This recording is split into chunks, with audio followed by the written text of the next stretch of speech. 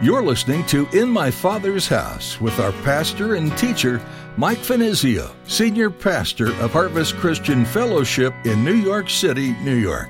In my Father's house, there's a place for me. In my Father's house, where I long to be. Oh, my heart will not be troubled. I remember what you said. You'll return that I might live in my Father's house. In the broader aspect, this exhortation is quite relevant to present-day business and industry. You see, we as believers need to be concerned about submitting ourselves to the business interests of our employees with all fear, or rather with all respect. That is, with proper respect. And you know, if we did, we would be far happier at our places of employment. Whether you're the employer or the employee, as a follower of Jesus, you have a higher standard to live by. Everything you do, whether it be cleaning toilets, entering data, or caring for the sick, everything should be done to the glory of God. Your attitude and the way you commit yourself reflects a heart that seeks to honor God and serve others. As Pastor Mike will remind us, complaining, grumbling, and constantly looking out for number one does not reflect the character of Christ. Now here's Pastor Mike in the book of 1 Peter chapter 2, as he continues his message, A Christian's Relationship to Government. You said you return that I might live in my Father's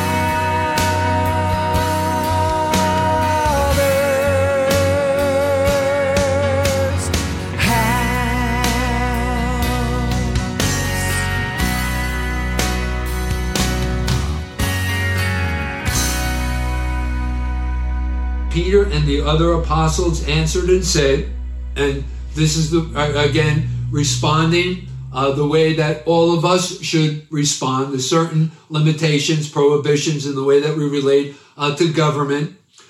Who are we ought to obey? God rather than man. So there you have it. That's it. Obedience to him must supersede our allegiance to others. And then also notice there in verse 16, let's go back to our text now in 1 Peter. Peter declares of us as Christians that we are free.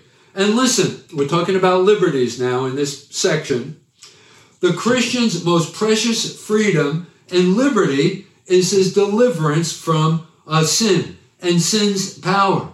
In John's Gospel in chapter 8 and verse 36, there we are told, Jesus said, if the Son should make you free, you shall be free indeed.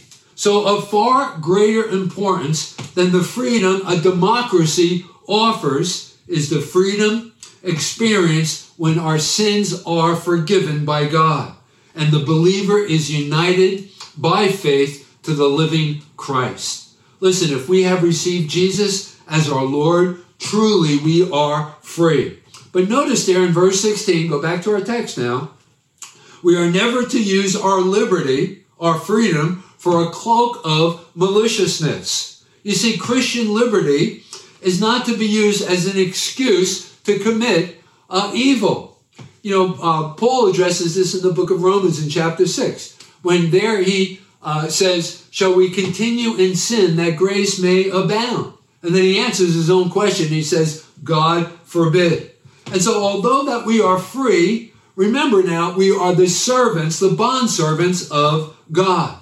And seeing how that we are the servants of God, we are under certain obligations. And what are those obligations? Well, Peter mentions them here in our text. Notice there in verse 17.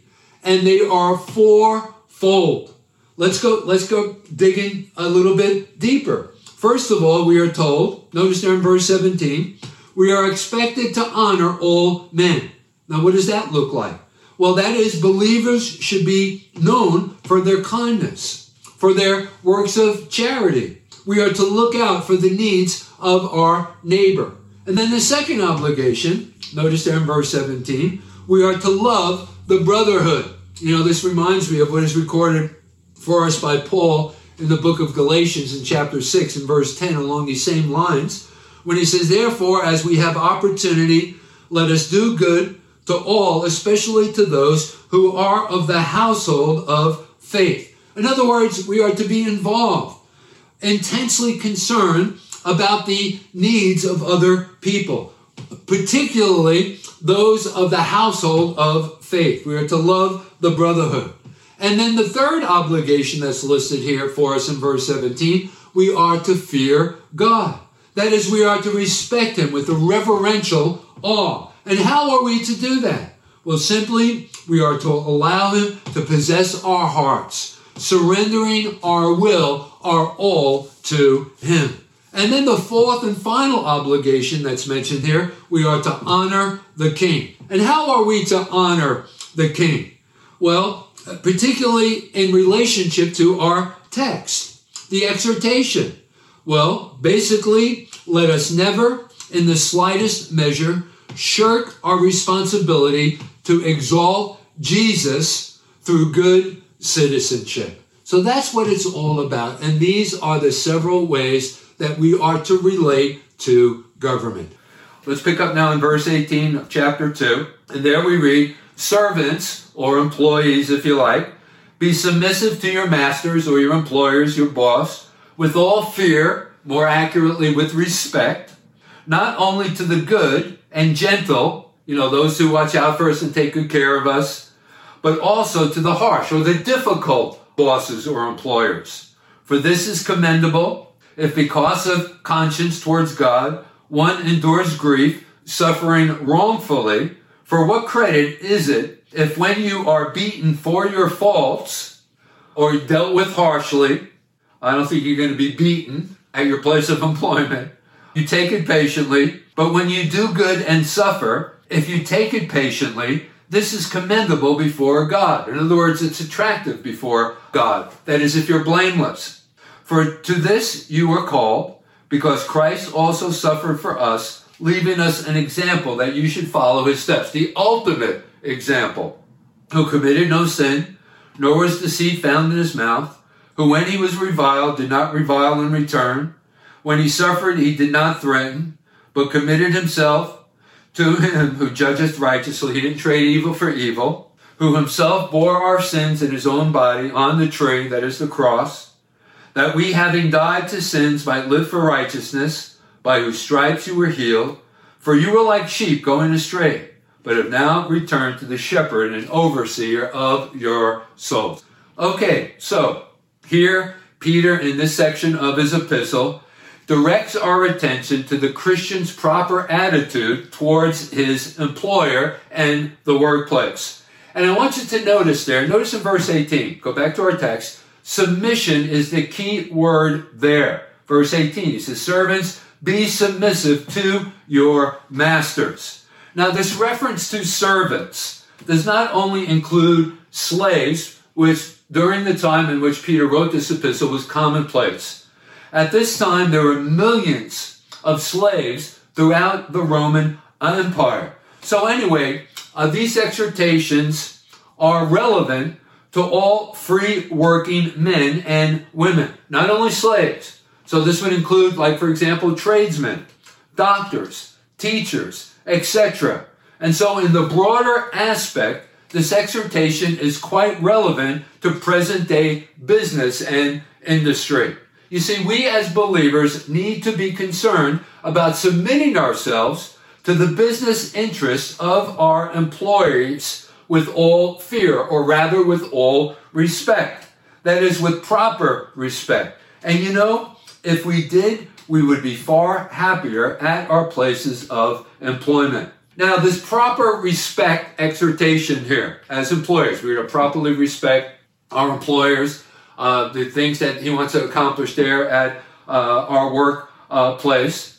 Yes, it is binding upon employees, but is also just as binding upon employers. You know, in another book of the Bible, in the book of Colossians, for example, Paul is addressing those employers, and he tells us there in Colossians chapter 4 and verse 1, masters or employers, give unto your servants, employees, that which is just and equal, knowing that you have a master in heaven. So these exhortations are also binding on both employees as well as employers. That is the way that we treat one another fairly.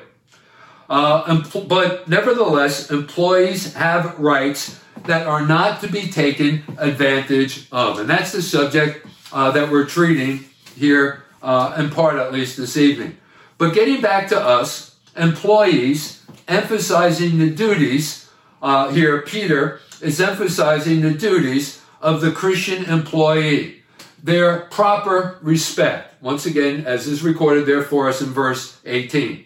Now notice there in verse 18, the mention of the harsh. In your King James Version of the Bible, he uses the word froward. So either one of those translations would be good translation. The froward, or hard, harsh, or the difficult. You know, difficult to please. The difficult to get along with. We're talking about your employer now. That's the guy, no matter how hard you strive to please them, the task seems impossible. Why? Because they're always critical, no matter what you've done. You can, just bend over backwards, and nevertheless, they're going to still be critical. They're going to still be harsh with you. And yes, that kind of response, receiving that kind of response is irritating, can also be discouraging, get you to the place where you just want to bail and give up. But we must ever be mindful of God's high calling upon us. And what is that high calling? To be a witness for Christ at that workplace. Because you're never going to win a person like that by quitting or getting another job. We are to exemplify Jesus under all conditions, not living for ourselves, but rather living for him. And I want you to think about this. Throw this into the mix. How can any of us be critical of our bosses, the company who hired us, when it was God who put us there in the first place? Go back to the days just prior to your actually working for that company, being employed by that company, when you were going through the process of reviewing, and you prayed, oh God, please, give me favor with these people, and God, you know how much I really need this job to just provide for my family. You were petitioning God through prayer, and guess what? God responded, and he gave you that job. So we need to see it as exactly that. He could have prevented you from getting that job, but he didn't. So we must have a plan and a purpose for you being there. And what is that plan and purpose? To be his witness, to exemplify Jesus Christ at your workplace. So therefore, do we have any right to complain? To be a chronic grumbler? We as believers need to be more concerned about reforming ourselves than being critical of other people. So if things aren't right at the office, criticizing your employer or the company policies will not remedy the situation. We can't stoop to the influence of the sinful nature, which would want us to complain and grumble and be unsatisfied. I believe Christians can be too critical. We need to face up to it. And that is the very reason why there's so much recorded for us in the Bible that treats this particular subject, that says a lot about being a grumbler, a complainer, never satisfied, being too judgmental about other people. Like, for example, let me give you a couple of cross-references. In Matthew's Gospel in chapter 7, in verses 1 through 3, Jesus himself said, "Judge not, that you be not judged. For with what judgment you judge, you will be judged. And with the measure you use, it will be measured back to you. And why do you look at the speck in your brother's eye, but do not consider the plank in your own eye," the 2x4. Let me give you another cross-reference for this. In the book of Romans in chapter 2 and verse 1, this is just two of many. "Therefore you are inexcusable, O man, whoever you are who judge, for in whatever you judge another, you condemn yourself, for you judge, practice the same things." Okay, so just two cross-references that treat this particular subject among many. But someone may be thinking at this point and say, Pastor, you don't understand. That's my gift. That's my talent. The ability of picking out other people's weaknesses and mistakes and telling them how to improve. Well, listen, let me tell you what you can do with that talent that you believe that you have.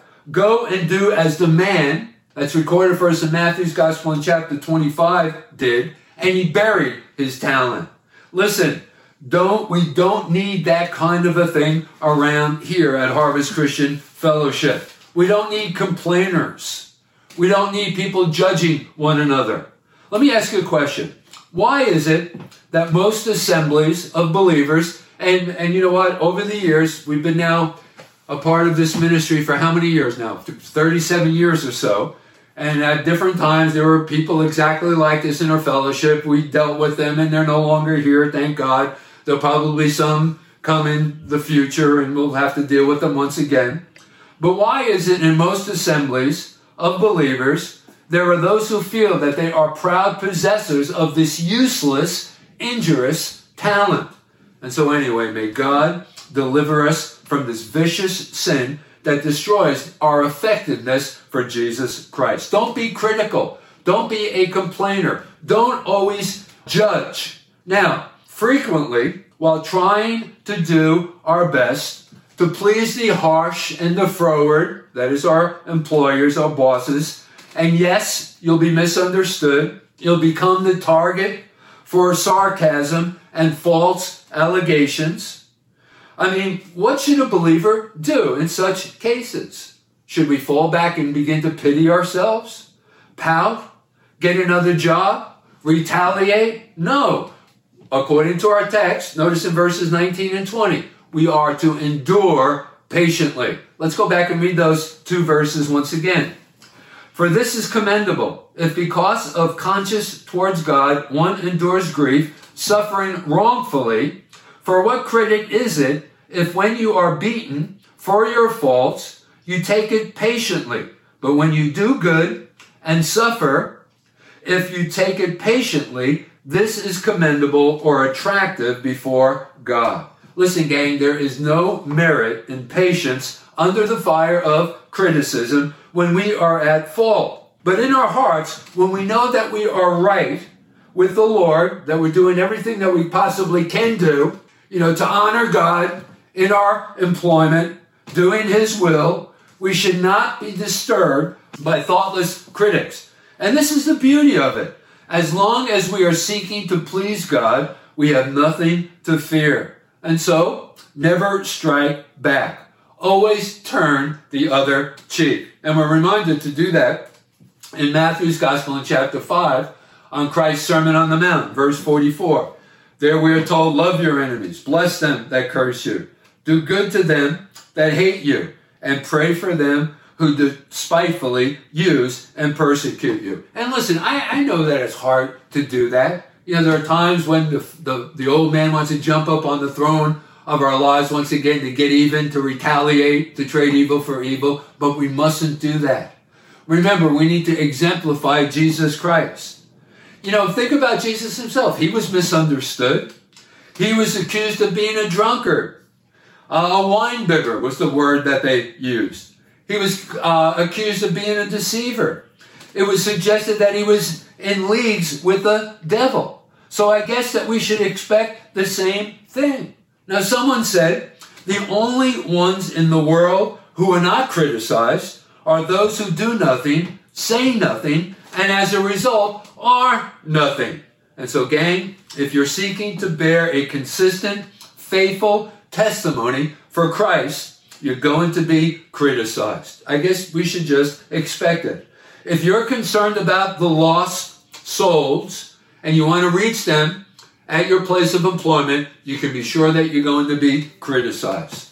But nevertheless, don't trade evil for evil. Don't fight back. Don't lose your temper. Don't become bitter. The key word, once again, is what? Is patience. Now, Peter goes on here in our text, and he points us to the ultimate example of this, who is Jesus Christ. Verse 23, let's read it again.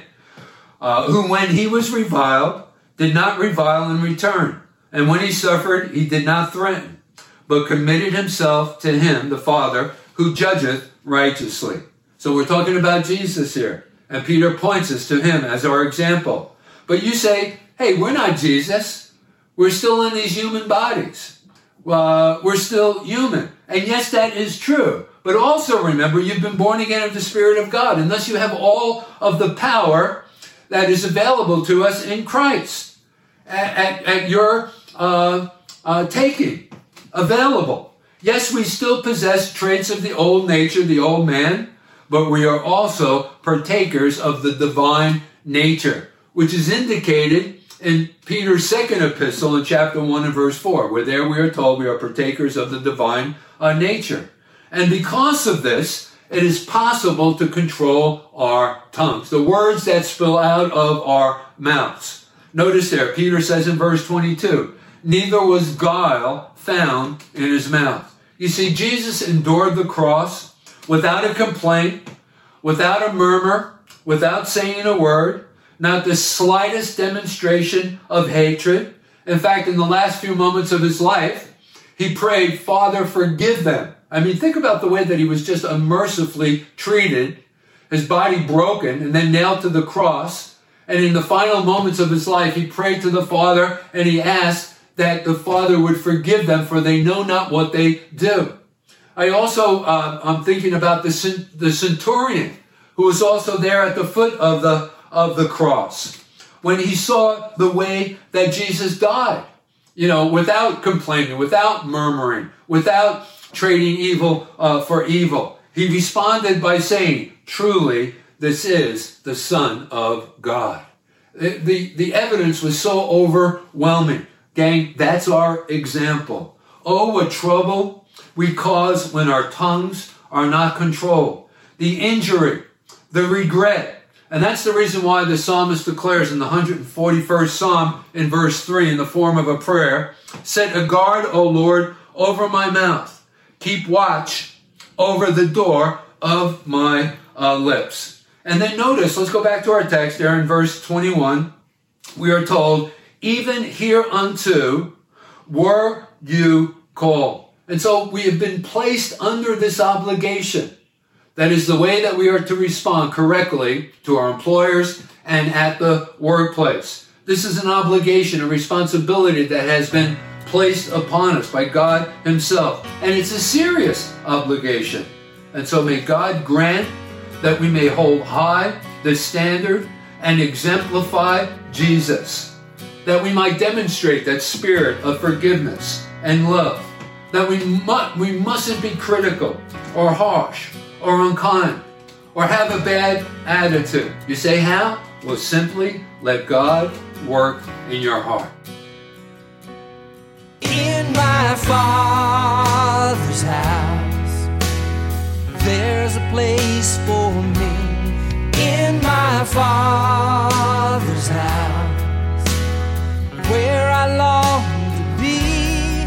Oh, my heart. As we study the book of 1 Peter together, we pray it has both encouraged and challenged you to grow in your faith.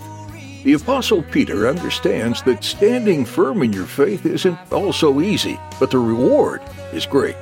Learn from him today and practice self-discipline and trust the Lord to help you through. You've been listening to In My Father's House, and we're so glad you tuned in to hear today's teaching with Pastor Mike. To listen to today's message again, or to hear more from Pastor Mike, just search for In My Father's House with Mike Finizio on your favorite podcast platform. And be sure to subscribe. You can also find us on Facebook and Instagram to keep up to date on our day-to-day happenings. If you're looking for a place in Midtown Manhattan to come together with others and worship Jesus, we'd love to have you join us this Sunday for worship at Harvest Christian Fellowship.